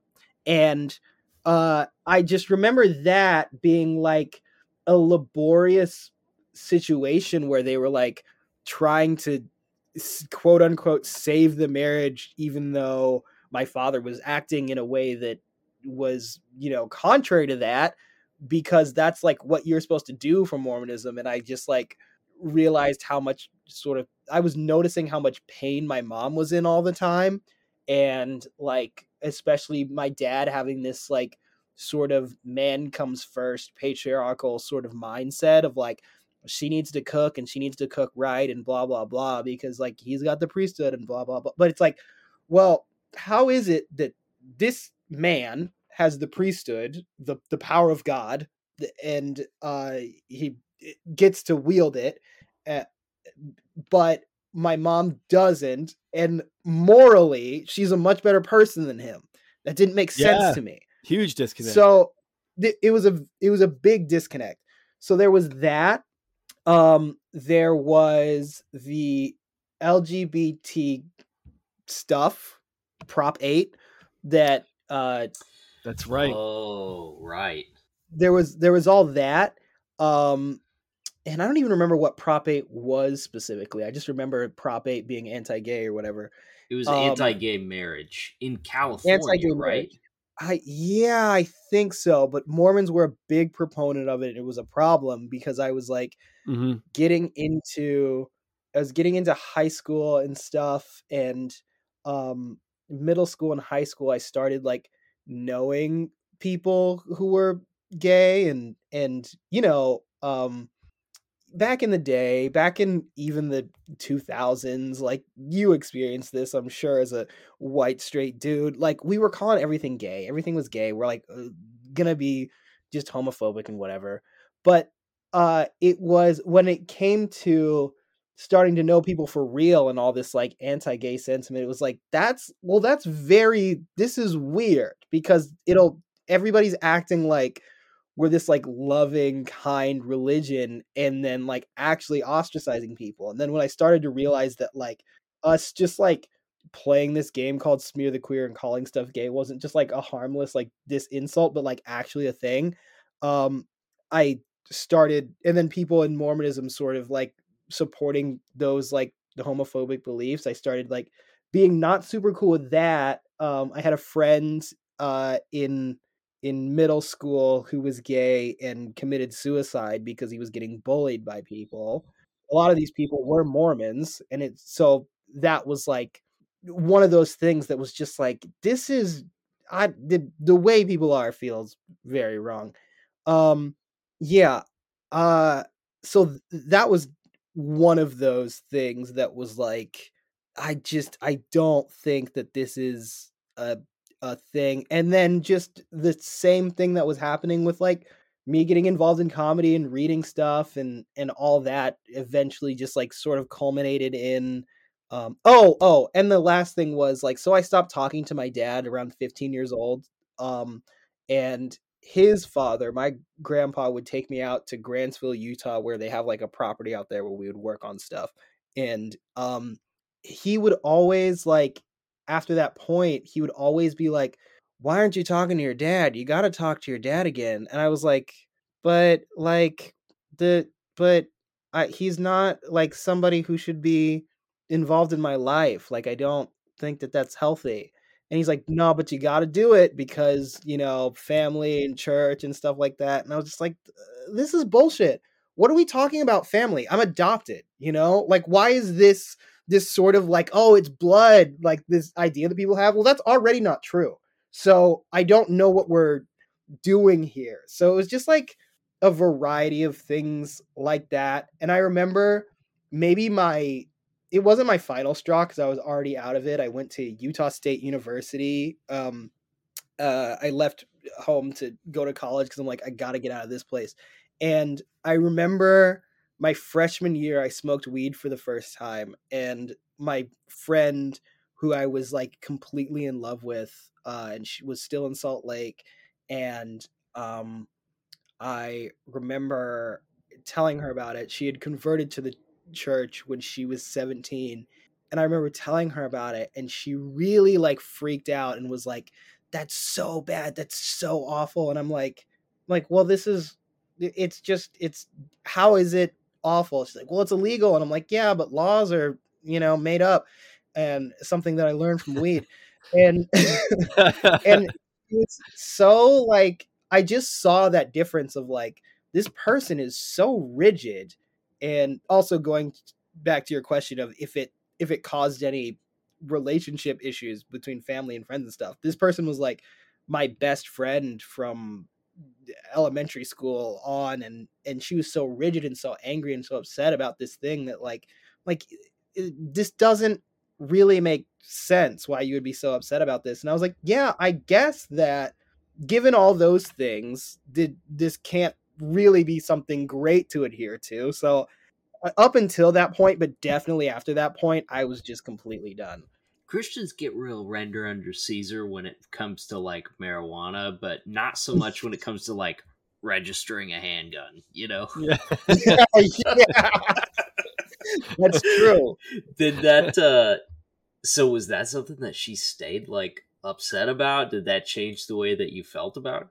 Yeah, I mean, there was also, we had other things going on. I was in love with her. She kind of was like, oh yeah, I think that you whatever. And then it was one of those like not knowing how to not be not understanding that this person's never going to give you the type of love that you want. And then she started dating somebody else sort of behind my back, and I was like, what the fuck? So we had other shit going on. But yes, definitely that was like, something that I can't changed. date you because you're a drug addict now. Yeah. I mean, it would have been something like that, but then there was also like, there was that situation of, oh, my parents would never let me date you. And it's like, ugh, okay.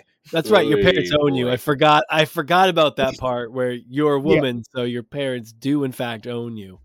Yeah, of course. Why not? Now, okay, so obviously, like, the Mormons have changed some of their beliefs over the years, and historically, they had some like really awful doctrine about black people. Like, was that something that you were aware of? I'm sure that wasn't talked about a lot. Yeah, I mean, it's funny because I just started listening to this audiobook, Mormonism and White Supremacy, that is very good. That's going into the details of this stuff.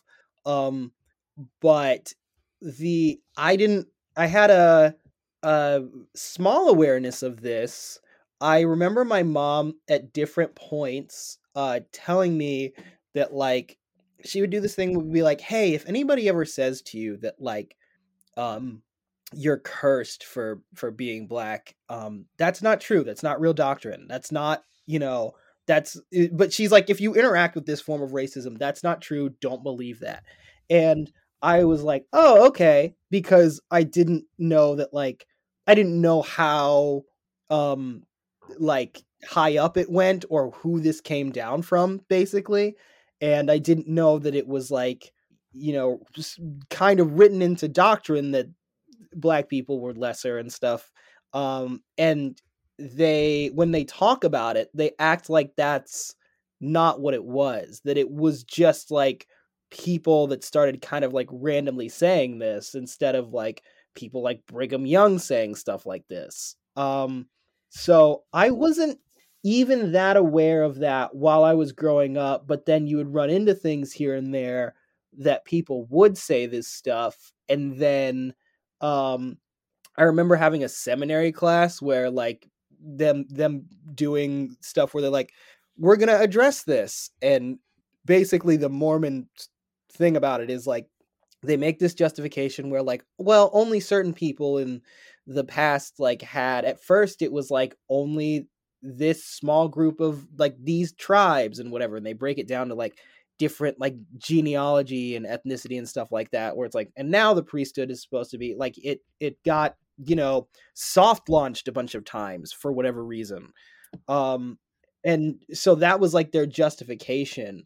And but they really tried to not talk about it so much. It was only through like other avenues where that kept coming up. Were they a curse of Ham or a mark of Cain kind of racist? Yeah, curse of Ham, mark of both. I mean, both of those came up. It's hilarious that you would say that because it's like, don't worry, that came up at Liberty University too. We had a college class in where this old ass should have been dead white guy was like one black kid in the class, and he starts talking about the curse of Ham. I can't remember if it was Curse of Ham or Mark of Cain. Either way, I know those both existed as a concept. And he starts talking about how, like, that's how we got black. It was like that framing, like how we got black people. And it's like this kid in the class, his eyes were like got huge, but in a sense of like, sadly there was like a comedy to it because he had just heard it so long apparently, and he was just kind of like was like, okay, here it is, I knew this was coming. And everyone else in the class was just like, don't look at him, like, you just keep your eyes straight. But everyone felt like so fucking weird. And that was the first time that because I grew up, I didn't grow up Southern Baptist, it was just evangelical, but that never came, like I never, that was the first time sitting in that class that I heard that theory. And I was like, holy shit, like jaw dropping weird to have a conversation like that at a university. Like it's a real, like there's some like real hard, like scientific data back in that one. Yeah. The fact that like, the whole, either one of because both of our somewhat used interchangeably, it feels. But like, yeah, the fact that you would sort of just casually say that or believe that is just like, what that runs antithetical to everything we know about anthropology. But yeah. And I remember what's even more awkward is like the follow up to that. Like they say it as though it's a fact, and then listening to him like do that spiral of like, but let's look, but that doesn't mean that, and this is why it's not racist. It's like, oh, the explanation, like that, like let's get into why it's not racist is generally a good idea that you're getting into one of the most racist conversations you'll ever be a part of. Yeah, here's why this like weird essentialism that these people are cursed and damned isn't racist, because God invented it. Okay, so God's a racist. Like, what are we talking about? And like, I do remember that as the same thing. That's the same thing that the same logic that was applied within Mormonism to like queer people and still is today, where it's like, here's why it's not homophobic what we believe. And like this weird, like really trying to split the difference of justifications and getting into the most like abstract version of logic to justify why like this sort of hate the sin not the sinner logic is not something that is just completely harmful to people. And it's like, no, like is like actively homophobic. How could I be a homophobe when I'm the only one trying to tell them that they're going to burn in hell for all of eternity? I'm trying to save them. Right. Yeah, I feel like that's like a weird differential point between like fundamentalist evangelicalism and Mormonism, because like there's plenty of racism and evangelicalism, but it's not written in the doctrine, you know, like that wasn't a theory that I heard. It was it was people's own theories where they got racist. But like homophobia, that one, it was like, well, refer to the book, right? And it is weird the way that those communities respond to like cultural change, like the from a survivalist standpoint as an institution, like the smart thing would be to like say, this was wrong, it was never right, and like the church has gotten this wrong for a long time, and we're not going to preach that anymore. But instead, because that kind of undermines the fundamentalism of the whole thing, so it's like, no, it wasn't. It's not that it was wrong. It was that, people like since have misinterpreted it, and here's what it actually means, and blah blah blah. And it's so dumb. It's so dumb. Right. There are all these mental jumping jacks to like justify what was just like wrong, but like exactly to your point is, it would undermine the idea that, for example, like if Brigham Young was like, some slavery is okay, and people like flip-flopped on slavery and whether or not it should be allowed and stuff, it would like undermine the fact that this guy's got a connection with the omnipotent God if he's just like having these issues. So it's, you gotta do a little bit of tap dancing with the logic to make that happen. You gotta stretch some stuff. Meanwhile, there's like a whole like group of leaders out there who have like wrongly predicted the end of the world like 6 times and never lost a member of their congregation. Right. Like, well, you're like, why? When is wrong just wrong? There's like a deadline. It's like, hey, stop. If you don't know, just stop predicting, Tell me when you have something good. Don't give me a bunch of random bullshit and go, nah, I'll take another shot next time. Whoops. Sorry about your retirement. Yeah. That was my experience. How did like purity culture and stuff factor in for you? Yeah, I mean, that's definitely like one of the fundamental pieces of like probably how, I think purity culture is one of those that like, if there's ways that the religion sort of fucks you up, I think it's definitely purity culture. I mean, partly I wasn't so affected by it obviously earlier, because like I don't think anybody was trying to have sex with me anyway, but it was like one of those things that like I was 12 years old thinking that I was addicted to pornography, like way before I actually was, because it's just like, oh, I looked at a boob online one time. I wanted to see a boob and I looked for it and I found it. I must be a fucking psychopath, so that was definitely a thing. Like that is like I would say that purity culture sort of feels like the bedrock of what the culture is in certain ways when it comes to like being a single unmarried person. Like that's a gigantic part of your identity, is just the fact that like I'm going to, you know, not or I'm going to abstain.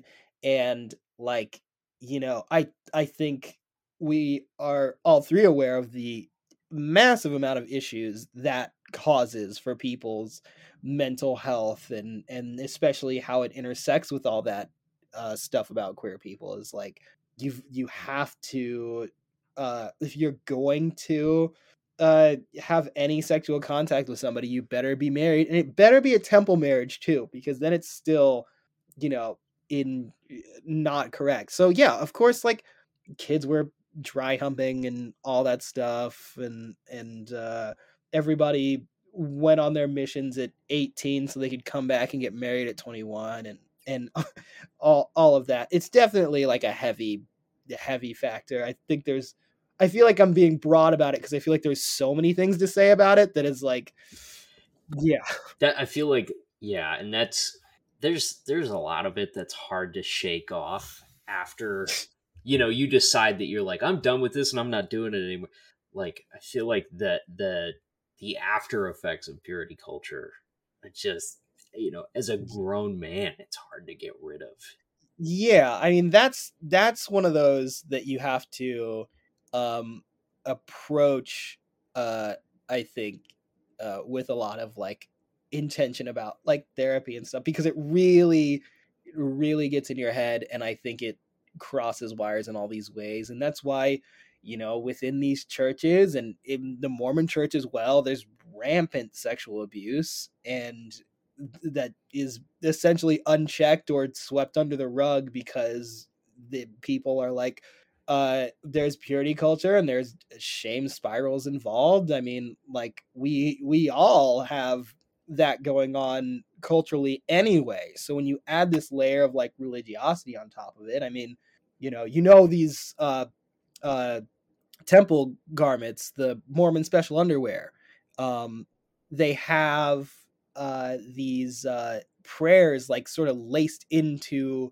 the underwear like itself. And like I was doing this joke about it, that like, what is adhering to a chastity law if not essentially just like a BDSM relationship with God? There's this man who goes, you don't come until I tell you to come. It's like, that's what it is. That's all we're doing to our brains. That's so true. It's just like it's like a soft cotton penis cage. Mm-hmm.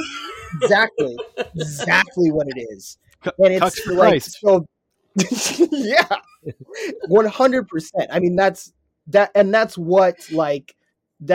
what people's relationship to their sexuality is at that point. So like, yeah, I think I don't know, that's sort of my thing on purity culture. There needs to be a lot of, and now they're starting to finally acknowledge those issues, but there needs to be a lot done in that regard, because unlike with Catholicism, I don't think that there's going to be this like big sort of like spotlight kind of thing. There's kind of been people doing like protests about bishops, like and their sort of sexual abuse of minors, even if it's not actual, even if they don't abuse them in that way, which a lot of them do. But even the structure of like going to a bishop is like, okay, you want to repent for something, you got to go to this bishop, right?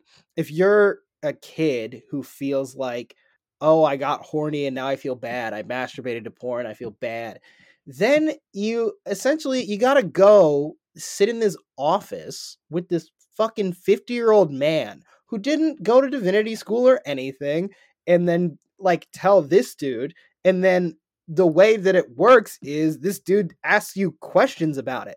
That's not something that should be happening at all. There should not be an old man and a kid in a room, no supervision, and him asking you sexual questions. Begging for more details. Dude, don't say gay at school, though. Yeah, but exactly. Yeah, like, don't be gay, but like, we're gonna have this old man ask you the things that make you horny. Like, what? And you said you saw boobs, right? Now, describe these boobs to me. Was one of them slightly bigger than the other? Dude, do you think former Catholics are the only people keeping the phone sex industry alive? They got to. They have to. It's weird imprinting. Ben, I want to, with the time we have left, I do want to talk about like your comedy and your shift into that. You've done cool shit. I mean, besides, like, you were a staff writer for Conan. You do shit for The Onion. You're a staff writer for The Onion right now, right? And yes, obviously you're. Just to go back to the stuff that we were just talking about, I wrote an Onion headline like fairly recently that was like, Mormon argues that the sexual abuse in his religion is just as legitimate as any other faith. That's good one, man. It's like you were trained for that exact job. Yeah. So your hard push into comedy when you started pursuing it as a career, like, what'd that look like, man? I mean, I feel like that's always it's like a sexy industry, and it's like a hard one to understand, and it feels dependent on like being in certain locations. Obviously in the middle of nowhere, like you're not going to just like find a comedy club and do it. Like you got to like really like make that conscious choice and pursue it. So what does that look like for you? Yeah, I mean, it looks like exactly that. I went to the Wise Guys Comedy Club. It was weird. I had this experience of like, I went to an open mic and then I tried to go back and they became like 18 and up and I was like, damn, so I can't, and this is like me as a teenager, so I'm like, I can't do this yet, but I'm interested in it. And then I turned 18, went to college, came back, did another open mic there, and then that was like right when they got their liquor license, so like now we're 21 and up, and I was like, I waited. And so like there was like a handful of stuff like here and there, like real quickly I'll go through, like I did some improv and stuff in college, and then right after I was like doing improv like in this little indie venue called the Comedy Loft in Ogden, Utah, but there wasn't a lot of stand-up outlets that I could go to. And then through all these podcasts and everything I was hearing, everybody was like, if you go to Chicago, number one, there's no industry there, so you can just like go and be creative and fail. And I felt like that's what I needed because I wasn't really good at anything yet. And Chicago has improv and sketch and stand up and like a vibrant big city. And I always wanted to live in a much bigger cosmopolitan area than Salt Lake. So I was like 20 and I just packed up all the shit that I had and just moved and started doing stuff and started trying my best, and it kind of just one thing led to another from there. I don't even, so the idea of just relocating and giving something like that a shot is, I feel like there's like like if you're willing to do that, like you kind of have like a personality and a drive to make something like that work. I feel like it's the people who are like, I like the idea of this, and then it gets these kinds of careers require you to like make some major life changes, and I don't know how people have that in them. I feel like the idea of that unknown of like, I'll just move there is like always fascinating to me. Yeah, but the thing is about most stuff, once you realize, I mean, coming from the place that I do and having the experience that I had, with most situations, it sort of feels like the thing that you're afraid of is not really that big of a deal. Um, at least in because it's like I did have like these same grandparents that were like, you got to talk to your dad again. I hadn't really been talking to them a lot, and I told them that I was going to go, and they got so scared. They're like, what are you going to do? How is it going to happen? And honestly, the truth is, like, with most stuff, you can kind of figure it out. You're going to figure it out or you won't. And then if you don't, like, then you'll have to, what's the worst case scenario? Okay, then I got to move back. All right. It's like I'm not going to explode. And so it wasn't like that scary to me. I mean, when you're that age, you don't really have a sense of your own mortality. And I was just like, well, the other option, I love this one thing. This is one thing that I want to do, and it seems like there are careers in it.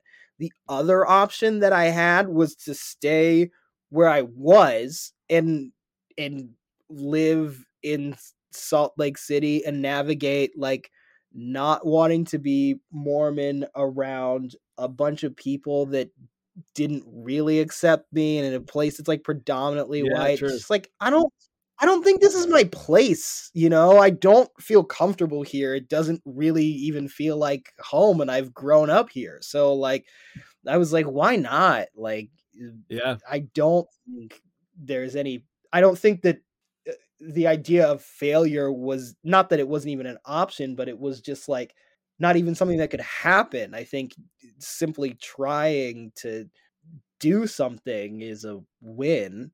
Yeah. When nothing's worse than staying where you are.